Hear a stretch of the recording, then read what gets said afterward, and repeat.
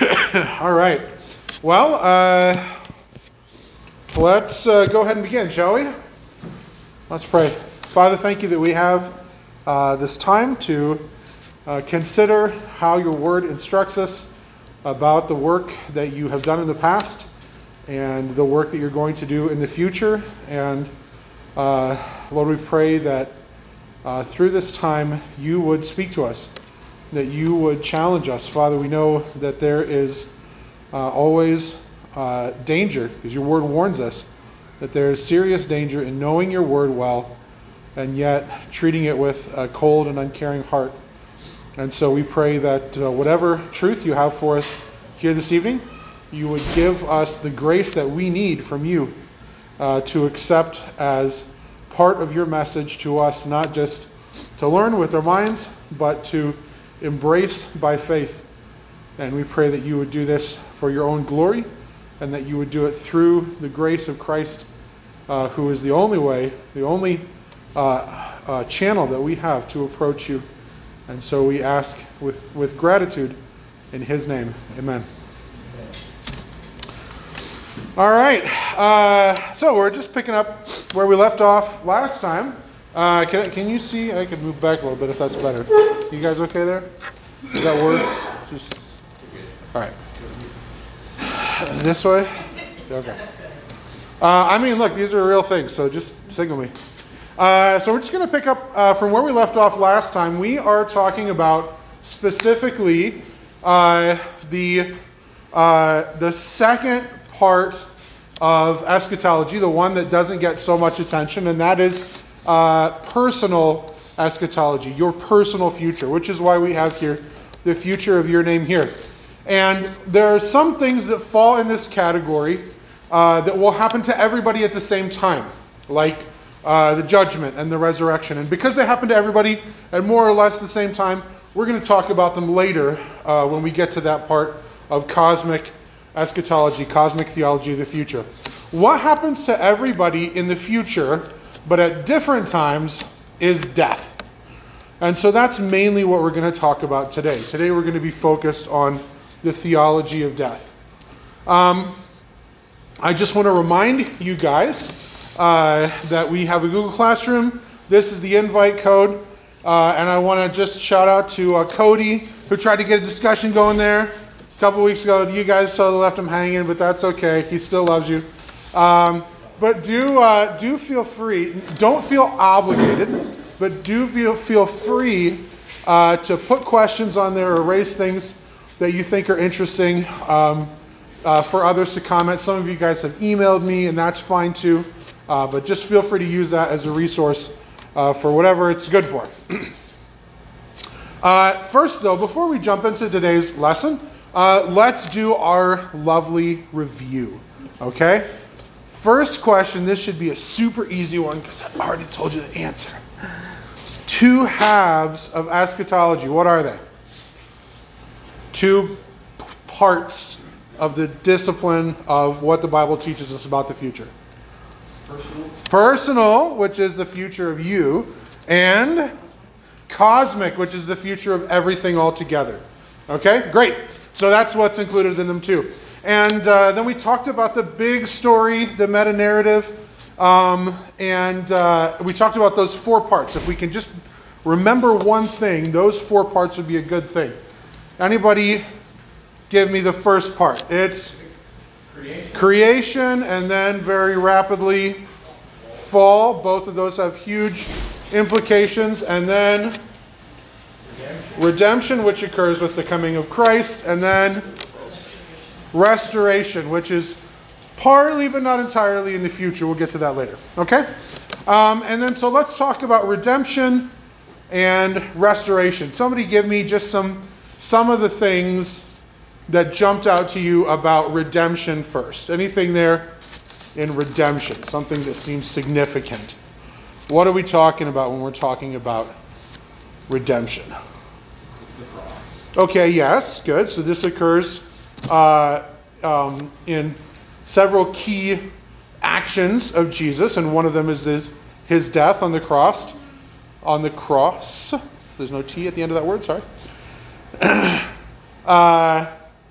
Good. Anything else? Specifically, how it connects to the earlier parts of this story. So we have creation and fall, and then how does redemption kind of close the circuit on that? God immediately reached out after the fall. Okay, good. So here's God begins reaching out right away, right?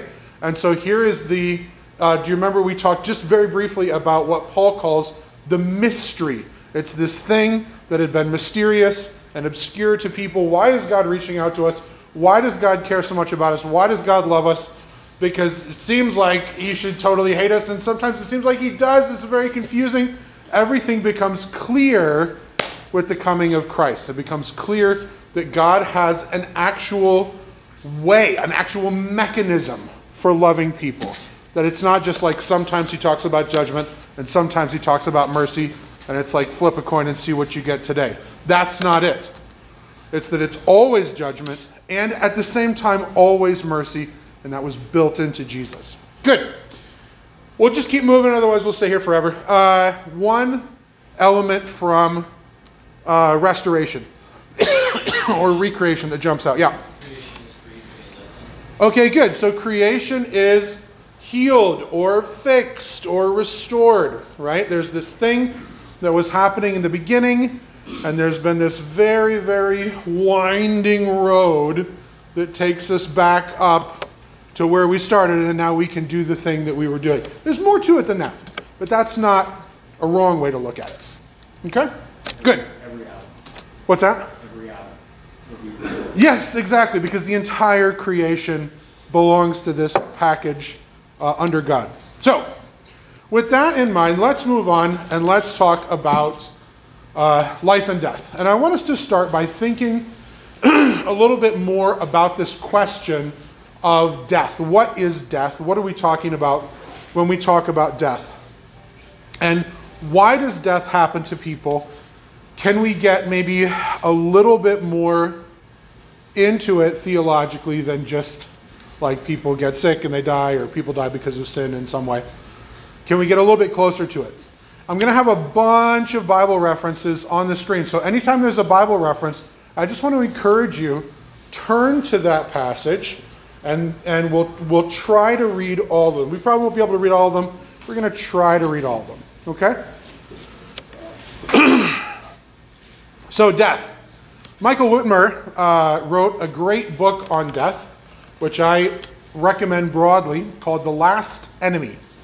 Really good book. It seems like when I went to get the link to put on the class page, it seems like maybe it's not available in ebook format anymore, which is probably a weird licensing problem. But I've got some links out there anyway. I really do recommend it. If you're interested in thinking about what the Bible teaches about death, Whitmer's book, The Last Enemy, is a great choice. And he says this: if death were no big deal, there would be no reason to be a Christian. He overstates his case a little, but I think just a little. Because our approach to God in Christ is, in some extremely fundamental ways, designed by God to undo what was done in the death that came on the whole human race. So, let's think a little bit more about what that is. The scriptures teach that life properly belongs to God. Okay, so the scriptures teach us that life is not just kind of like this biological concept of a certain set of properties that can happen in certain organisms, like it reproduces, it acts, it whatever, all that kind of stuff. The Bible does not give us a biological definition of life. It gives us a theological definition of life. And probably the key passage, one of the key passages on this, is in the Gospel of John, where Jesus is talking, and he says here in John, we won't have read this one all together because I've got it right here, but he says in John 5, the Father has life in himself. And what else does he say? Do you remember what comes next? He's also granted to the Son to have life in himself. So this is something, this life is a property of God. God is the giver of life, which is why we confess in the words of the Nicene Creed that the Holy Spirit is the Lord and giver of life. And someday we'll do a theology proper and we'll talk more about that. But life is something that God has as his own, right? What is it that God does not have at all? Darkness. Good, darkness, or maybe we could say more specifically, sin, right? And so, because God is completely separate from sin, and because God is the source of all life, then there is a necessary connection, not just a random connection, between sin and death. That connection must be there. It's not that God says, nobody touch this tree, and if you do, death, that's it. That's not the way we should think of it at all. God is not casting about for some punishment and he picks death. Death must necessarily flow from sin because life only comes from God and there's no sin at all. There's no connection between sin and God.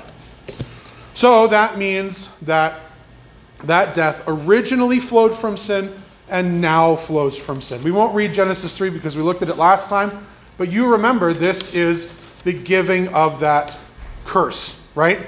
The curse of death. Somebody read for us Romans 5:12. Cody, go ahead. Therefore, just as sin came into the world through one man, and death through sin, so death spread to all men, because all sinned. He's going to go on and say a bunch more stuff. But that's enough for us right there. It's a sentence fragment. I know it's terrible. But I just want us to grab death comes through sin and not otherwise. We're going very fast here. There's a bunch of questions that we can't answer. But I hope that much at least is clear. Right? Life comes from God. God has no sin. We get the sin. We're cut off from the source of life. And so we can think then of death as a cutting off or as a separation. And for the purposes of our theological concept here, we want to think of it as unnatural separation, an inappropriate or a wrong kind of separation. A separation that is not it's not part of the plan. Okay? Somebody read Hebrews 2, 14, 15, 16 for us. Yeah, go ahead.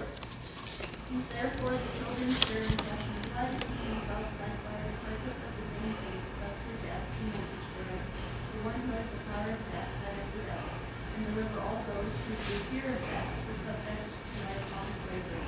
For surely it is not angels and flesh, but he helps the offspring of Abraham. Okay, good. So what we have here is human beings made by God, right? And then they're completely separated from God by these actions that the devil takes. And they're enslaved not only to sin, but also to death. And so Jesus comes to reintegrate us.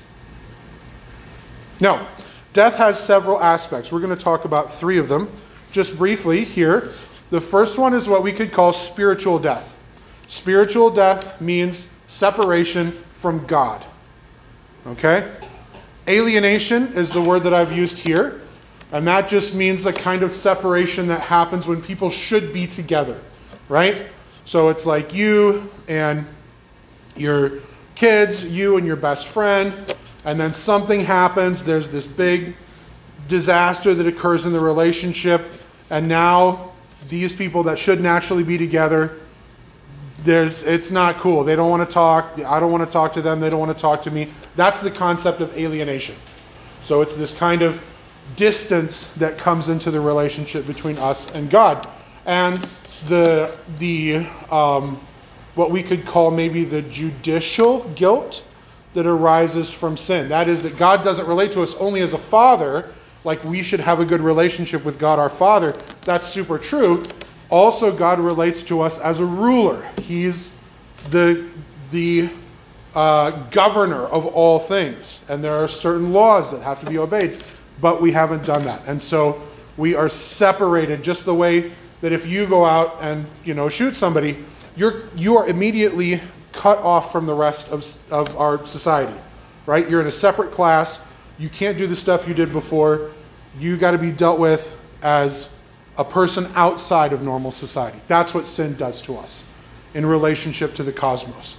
We're under the ban of God's law. So that's spiritual death.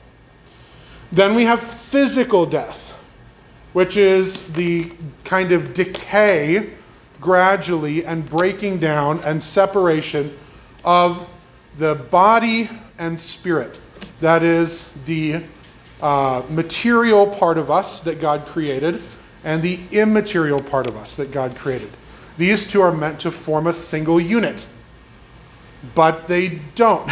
It all comes apart at the seams. What does Genesis 5:5 say? Anybody know what it says without looking at it? If you can't say it without looking at it, you just guess, then somebody read it for us. Thus all the days that Adam lived were 930 years, and he died. And he died. That was not part of the original design. Adam was supposed to carry forward at once both the immaterial and material parts of God's creation. Right? So God creates angels, and the Bible is very clear that angels are spirits, right? They're spiritual entities, but humanity is really unusual. It's distinctive. We are part animal, part spirit. And you just plug them into each other and they run. Isn't that cool? Except they don't now. This death, it disintegrates those two halves. And this one is a bit vague, but I'll call it personal death. That is, as people, as persons, as agents in God's world, we're supposed to do a lot of things. We're here. You remember, God made us to accomplish certain things. He made us in His own image, and that implies a certain kind of activity. And there are certain specific types of authority that are granted to human beings generally. And yet, our life in the world is marked by frustration, and that's something that's very familiar to everybody who's lived any amount of time, but also by futility. This is the key burden of Ecclesiastes. Somebody read for us Ecclesiastes 9:3. Anybody? Sure, go ahead. This is an evil in all that is done under the sun, that the same event happens to all. Also the hearts of the children of man are full of evil, and madness is in their hearts while they live. And after that, they go to the dead. Not a super cheerful verse. You probably have never seen that one on a coffee mug, right? Nobody puts that on like a Bible cover. Because the key burden of Ecclesiastes, the message that is being expressed there, is the observation fundamentally of the futility of human life. And all the stuff that people do and all the stuff that they accomplish, which can be incredible on an individual level, just immediately comes to nothing. And people are almost immediately forgotten as soon as they're off the stage. Do you know your grandparents? Do you know your great-grandparents? Do you know their names? Do you know the names of your great-great-grandparents? That would be pretty unusual if you did. And if you do, then just go back one or two more, and you won't. Right? These are people who, historically speaking, are within arm's reach of us, and they are totally forgotten. How does that happen? That's death. That's what I'm calling here personal death. We're separated from the validity and vitality of the things that we do. Constantly frustrated. Some of this is alluded to in Genesis chapter 3, where God says to Adam, from now on, when you work, you're going to be working in difficulty, right? There's going to be not only your incredibly difficult effort, by the sweat of your brow are you going to get food, but also that this land that you were supposed to be taking care of, constantly there's going to be weeds, there's going to be thorns. Why? Everything comes apart. You make something and it comes apart. As soon as you turn your back, you look back again. Oh, what is that? Right? That's what I'm talking about here. Okay. Questions on this. The concept of what death is theologically. It's really these two slides, both where it comes from sin, and its components. This makes sense to us. Anybody have any questions on that? You highlighted the book by Michael Whitmer, The Last Enemy. Yeah. I really benefited from reading Randy Alcorn's book. Yeah, that's a super good one. Alcorn's book, though, deals not mainly with death, but with heaven. And so a lot of stuff in Alcorn's book is more relevant for things that we'll talk about when we come to the consummation of cosmic eschatology. Not all, but in general. Whereas Alcorn's book is a lot more focused on what's going to happen on an individual level to people and how we should think about that as Christians. All right, so let's move on then. Because we're Christians. We're not just reading the Old Testament as Jewish readers and looking at all this stuff. Instead, the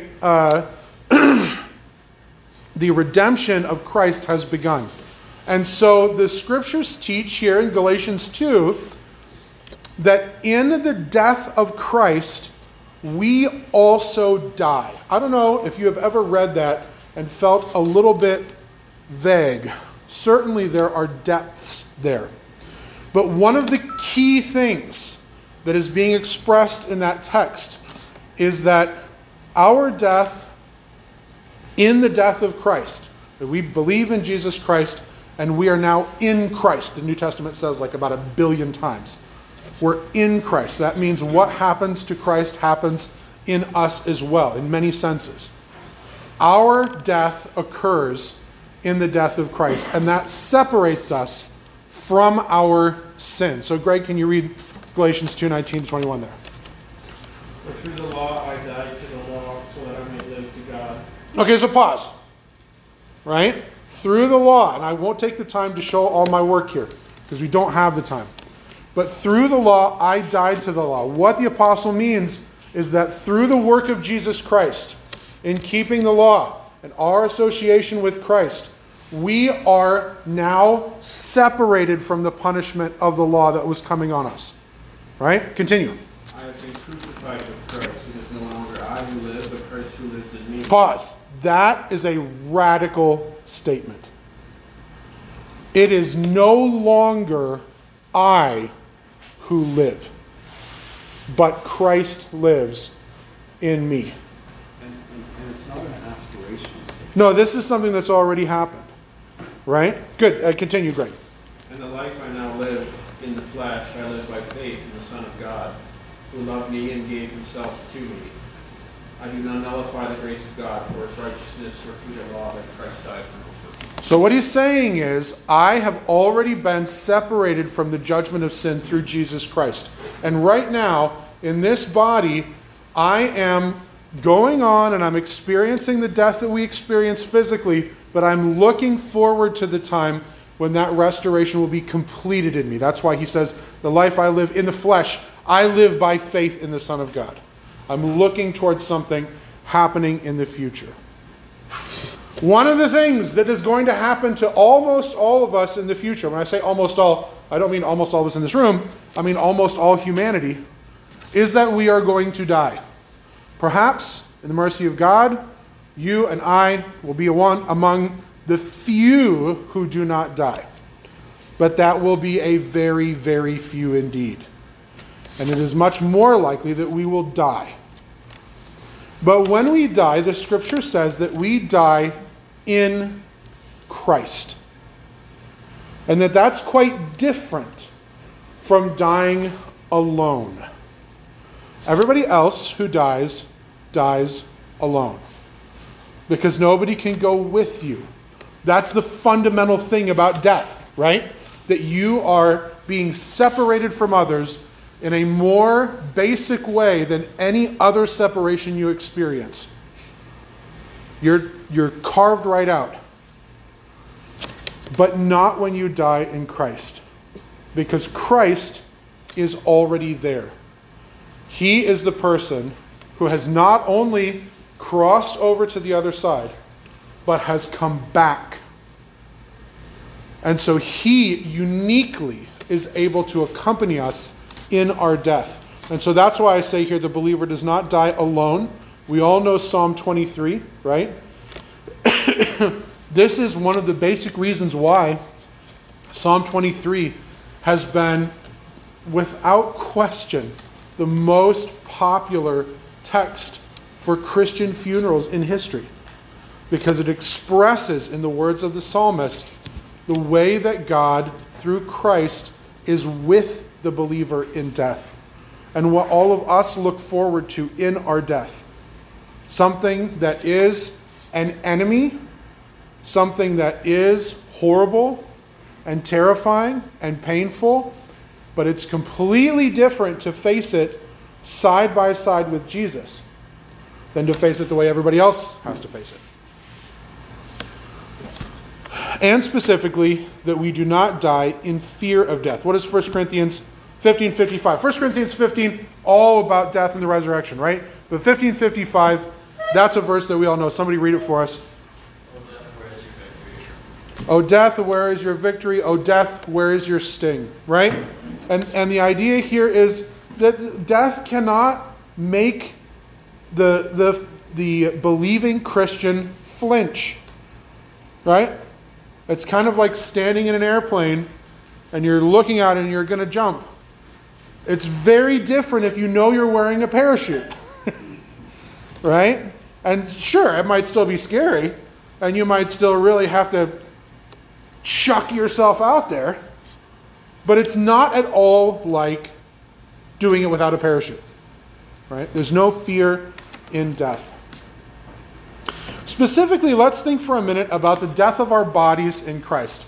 I think that we can sometimes, and we'll talk about this a little bit later, God willing, I think that we can sometimes neglect the importance that the Scripture places on our bodies. And it does so in a very basic way by placing a lot of importance on the creation. That is, that this world that we live in was made by God. And I touched on this before. It was not made by some other jerk, like is taught in Manichaeanism, right? It was made by God, and it's good. And so all the things that we have in the natural world around us are not, that they can be dangerous to us, they can be troublesome to us, they can be painful for us because of the various entanglements of sin that we have. And Pastor Nate talked about this last week and on Sunday when he talked about the rich young ruler, right? There are these things that can be problematic for us, but they're not problematic for us because they're part of the material world. God made that stuff, and He has key plans for it going forward. So, one of the key elements that the New Testament teaches is that our bodies still belong to us. Sometimes people will say, you go to a funeral and people will say, well, it's so tough seeing mom like this. And people will say, oh, your mom's not there anymore. She's gone. And there's a sense in which that's obviously true. But there's also a sense in which it's not true. Right? Because your body is the one you're getting back. Not some other body, not somebody else's body. Yours, personally. And obviously there's a lot about that we don't understand. We'll talk more about resurrection later. But because your body belongs to you, because it's still yours, and what the Apostle Paul says in 1 Corinthians is that it's like the relationship between a seed and a flowering plant. There's a fundamental identity between those two, even though one, he says, is perishable, which means that it can decay, it can break down, and the one that we get in the resurrection is imperishable, which means it can't. That's still basically you. That is the reason why Christians have historically practiced burial. And again, I just want to comment on this because it's one of those things that we can go by and never think about. We lived in China for a long time, and the Chinese And most of the Asian cultures practice the burning of the dead, right? Cremation. That's particularly associated with certain Buddhist rites. But Christians have always tended to bury their dead. And the reason for that is really simple. It's because that body is coming back to you. Now, it's not that burning it somehow messes that up, right? Sometimes people talk like that. That is a very fundamental misunderstanding of what God is doing at the resurrection. God is going to resurrect people who are millennia old. Time has done more to their bodies than burning ever could. There's nothing left of them, right? There might be people that God resurrected who were in the ground for so long that they turned into oil and then people ran it through their cars, right? Like, we're talking about some extreme stuff. Burning your body is not somehow like ruining the resurrection. But it's a gesture, right? It's a way of looking toward the future.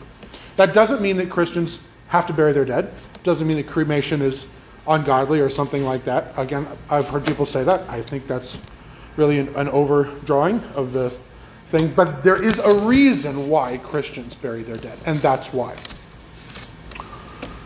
So, let's talk just a little bit then about what's called the interim state. Interim means in between, right? So the interim state refers to the time between when we die and the great events that draw cosmic history into the next stage. The resurrection, the judgment, right? There's time between those two. How much time? We don't know. But for some people, it's been quite a long time already. So what is that stage like? There's a lot that we don't know. But there are some things that we do know. 2 Corinthians 5, the first 6 verses, that's a passage that lays out some of that stuff. Jeff? Is this a state then that we are separated from our bodies? Right. So between death and the judgment and resurrection. That period. That's the interim state. All right. Who wants to read that for us? Somebody read that for us. Anybody? Somebody. Start reading. Sure. Go ahead. For we know that if the tent that is our earthly home is destroyed, we have a building from God, a house not made with hands, eternal in the heavens. For in this tent we groan, longing to be put in our heavenly dwelling. For if indeed by putting it on we may not be found naked. For while we were still in this tent, we groaned being burdened. Not that we would be unclothed, but that we would be further clothed, so that what is mortal may be swallowed up by life. He who has prepared us for this very thing is God, who has given us the Spirit as a guarantee. So we are always of good courage. We know that while we are at home in this body, we are away from the Lord. Good. So there's a couple things there. He says, listen, we die, and then we don't have our bodies, but we're with the Lord, right? We're away from the body, we're with the Lord, right? But there is some stuff that we're missing. We don't have our bodies during that time. And we know that God is going to give us our bodies later. That's one of the reasons why God has given us His Spirit as a down payment against what we'll receive at the resurrection, right? Which might seem a little strange, but think about it this way. We all have the Spirit. As Christians, we know the Scripture is very clear. It talks in a couple places about the Spirit being the down payment, which means that what's coming in the future is way better than the Spirit, right? The Spirit is just in like a transition reward from Jesus for us. And specifically what the apostle is talking about here is the resurrection, right? So at this moment, I die, and I'm there with the Lord in heaven. I don't have my body. I am what the apostle calls here naked. That is, only part of me is there. I'm missing my body. And this is, as he says, not the ideal state. This is not the goal. The goal is not to get rid of the body so we can live pure spiritual existences. That actually losing our bodies is in some sense, a step back, even though it's not a big problem for us because we're there with the Lord, right? But we're here in this kind of waiting state. We're all like looking forward to what's going to happen. Okay? And then this part we've already mentioned, at rest and at home with our Lord. That is the interim state of those who die in Christ before the renewal of all things, before the judgment and the resurrection. What about those who die apart from Christ? So here we don't have as much very specific teaching. We'll talk about some of these things that come out in a little bit later in the lesson. But in general, we call this hell. And this account in Luke 16 is an important one for thinking through the aspects of that. What is this? It's the rich man and Lazarus. Now, this section is a challenging one for us to know exactly how we should think about it, because this is not Jesus teaching his students about things. This is Jesus telling a story. And so because Jesus is telling a story, and he tells all kinds of stories that we know are not meant to be taken literally, right? And then it's a little bit hard for us to know exactly what's going on here. But I'm going to say, again, we don't have time for me to show all my work here. But I'm going to say that I think this account of the rich man and Lazarus is something that we can base theology on, because everything that's here is very consistent with what God teaches, particularly through Jesus, elsewhere. So if we take this as not just a story, but a description of the future state of unbelievers, then there are a few aspects for us to be aware of. The first one is that the unbelieving dead are imprisoned. And this idea of prison is something that we see not just here, but in a number of places. That is, they're in a place that they cannot get out of, but they want to. Their goal is to get out, but they can't. Second, that the unbelieving dead are aware of what's happening, that they're conscious. Not conscious in like a physical sense, but that they have some awareness. And that their awareness is of misery, suffering, torment, whatever words you want to put on it. That it's really, really bad. Again, in the situation with the rich man and Lazarus, here's the rich man, and he is suffering here because of fire. And fire is a picture that Jesus uses frequently to talk about the state of the unbelieving dead. And then critically, the unbelieving dead are not able to change things that happen to them during their life. This is another aspect, I think, of what it means to be imprisoned. But in this story in particular, the rich man is aware that he has made some significant fatal mistakes. He's aware of that.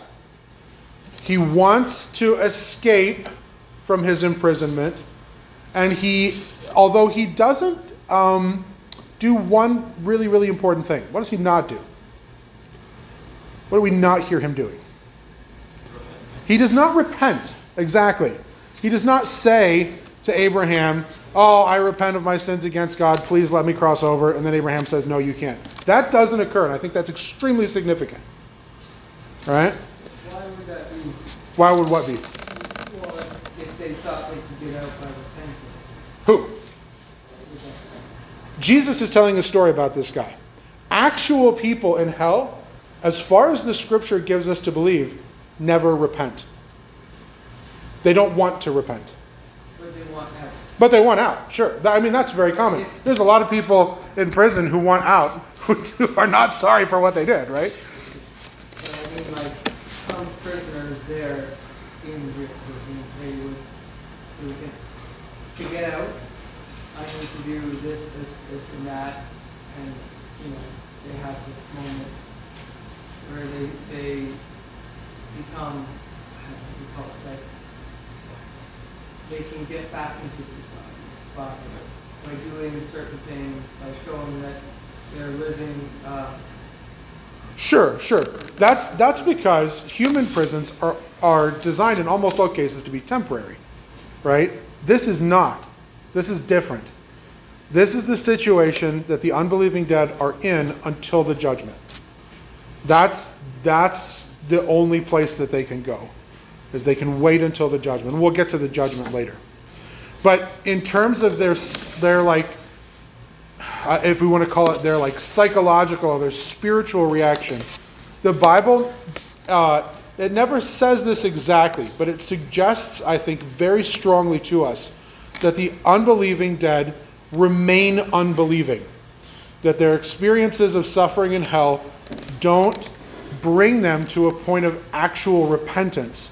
That it just makes them angry. This is captured in a really unique way in a book by C.S. Lewis. I don't remember if did I mention C.S. Lewis's book earlier?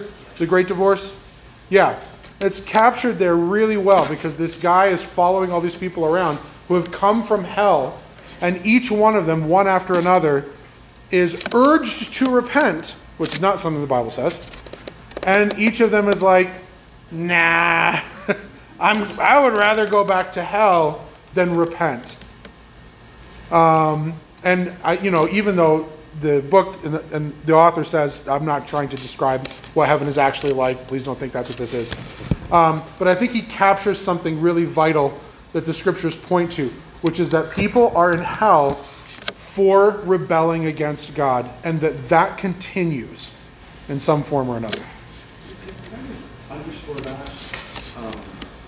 As I've been doing some research on the fall of the Second World War, one thing that really shocked me is that I think I can find one person previous Paulus who regretted being part of the Nazi machine. One. Of all the senior leadership that expressed regret. Yeah. To your point. Right. Yeah. And that happens for all kinds of people, right?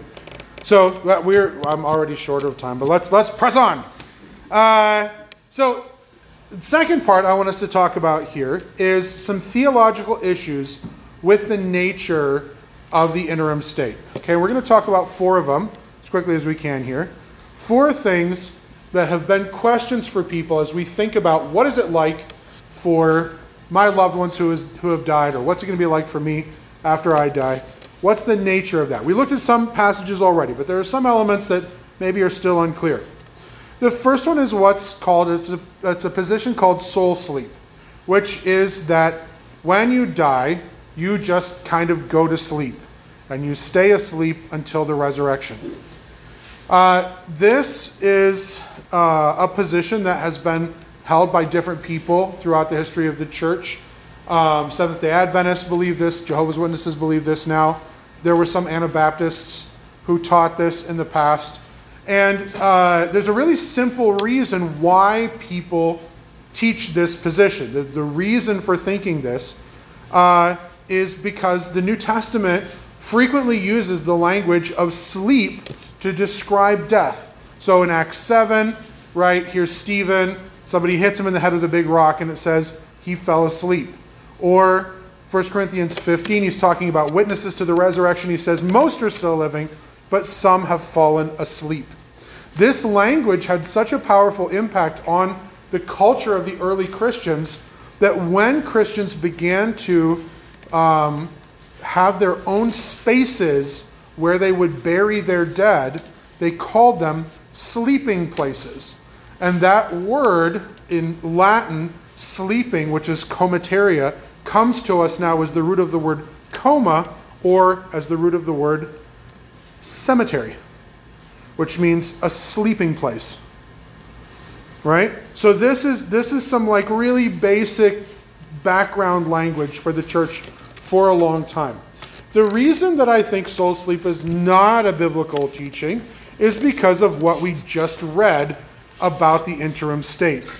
And we've just read this passage, right, where the Apostle Paul talks about how we're going to be absent from the body and we're going to be present with the Lord.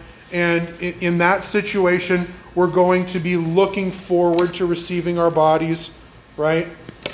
That we're aware of what is happening. And in fact, even you think about in Luke 23, this is our Lord on the cross. He says to the bandit who is crucified next to him, "Today you'll be with me in paradise," right? So the New Testament suggests quite strongly that things are active in the interim state. Hebrews 12 is another great passage for that. We won't take time for that, but you can look them all up later. Yes? Maybe you can get to this in one of the other ones, but isn't there a consideration of the fact that God was outside of time? So our human existence is within the realm of time, but when we pass beyond the human existence into the next step, that can be outside of time. Therefore, it actually is simultaneously happening at the end time, and there is no interim period. Yeah, so that's a great question. That's obviously, so the New Testament does not really operate much on the level of the philosophical, which is what we would talk about. Some of the key teachers of the church were really big in that direction. So as you may know, Augustine was at least as influential as a philosopher as he was a theologian. Thomas Aquinas, some other guys like that. And so in that sense, that's an ancient solution that's been proposed, that this is all a matter of perspective. The New Testament doesn't talk about it in that way at all, which doesn't mean that it's not true. It just means that we don't know. What it does do is from time to time refer to people in the interim state, and they seem to be active. And so that could be, from their perspective, something that's extremely brief, or maybe not. We just don't really know enough about it. But I think that the idea of sleeping doesn't fit the data well at all. If we use it as a metaphor for death, makes perfect sense. If we use it as more than that, like it's actually describing everyone just sort of snoozing up there in heaven, that's inconsonant with a number of passages. Does that address what you're saying? You're taking the presupposition that it is within time and still. I'm actually not. I'm just saying either way, what the language that we have to deal with says things that suggest activity versus sleep. Whether that lasts for a long time or a very short time is not actually addressed, not directly at all. So I'm kind of agnostic on that question. Does that, you see what I'm getting at there? Yeah. But Augustine specifically deals with questions of time and the perception of time in some of his writings.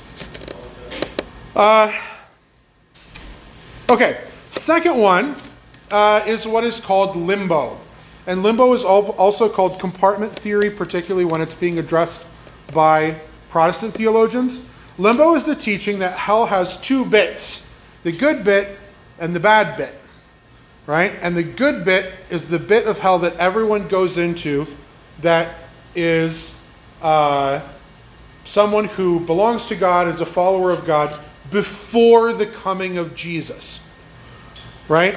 And then the bad bit is where everyone else goes. And then what happens when Jesus comes is he goes into the good part of hell. And note that good, as you can see from this picture, good is extremely relative. It's just not as bad as the bad part. And Jesus comes in and he busts the door down and he rescues all of the old covenant saints from limbo and brings them up to heaven. That's the basic position, right? It has been the understanding of most Christians throughout history. Not only people that we would call Roman Catholics, but also before that and after that. So you're in quite the minority if you don't believe in limbo. I don't think that limbo is a great teaching, but there's some reasons for it. The first one is the way that the Old Testament talks about death. So, for example, here's Job. In Job 14:13, he is crying out for God, and he says, hide me in, and the Hebrew word there is Sheol, right? But if you have a King James Bible, it might be translated, or even older translations, might translate that as hell. But then we also have these bad guys. Here's number 1630. That's Korah, Dathan, and Abiram. Remember them? They're the ones who raised this insurrection against Moses. And it says, Moses says, look, you're going to see that I'm really the spokesperson for God, because the earth is going to open, and these people, these rebels, are going to go straight down to Sheol. And the word there is, again, very often translated hell in older translations. So that means everyone's going to hell, right? Like, you're reading these older English translations, or you're trying to think about how the Old Testament presents itself. It seems to have everyone going to hell. Then we have 1 Peter 3:19, which says that Christ went and proclaimed or preached to the spirits in prison. And there's another passage in which the Apostle Paul says that when Christ rose again, he led in his train a host of captives, right? You know these passages. So, many people in the history of the church have said, see, that's talking about Christ returning from the dead. He's bringing all these saints with him out of captivity into heaven. And so then everyone in the old covenant, they were all in hell, and he's solving that problem. He's bringing them up into heaven. That's the position, and that's the underlying rationale for it. I don't think that limbo is good theology, though. Because, and this is the position adopted by basically all modern translations of the scriptures, Sheol, the Hebrew word, is probably not very good. The best translation of it is probably not hell, as in the New Testament understanding of hell, which is spiritual and separate from heaven. Rather, I think it's definitely better to understand Sheol as referring to grave or death or the place of death or becoming part of the group of dead people. It's a picture for death rather than for hell. And I'll let you look up these passages here. And similarly, in Ephesians, where we have this, like, here's Christ leading a host of captives in Ephesians 4. I don't think it's really a clear reading at all to understand it as him descending to hell and then leading a host of captives with him. I think that him descending refers clearly to his incarnation instead of going to hell. And the passage, 1 Peter 3:19, about Christ preaching to people in prison is a super challenging passage. If you want to just take a go at it sometime, go into a bookstore, or if you have commentaries at home, open to 1 Peter 3 and just see what it says. One of the things, I guarantee you, the paragraph will start like this. This passage is famously difficult, right? And so when you have a passage like that, where no one's super sure what it means, one of our best rules, we're going to come back to this again and again and again, is maybe don't write a whole distinct theology position from it, right? We've got this passage over here. Maybe it's about Noah, or maybe it's about Jesus. Maybe it's about Old Testament saints, or maybe it's about these rebels. Maybe it's about salvation. Maybe it's about preaching. Maybe we're frankly not really sure what it's about. That one is not a great one to build your special theological idea on, right? It's like maybe you shouldn't drive your car out to the middle of the river. There are better places to park your car. Maybe the ice will hold, but maybe it won't.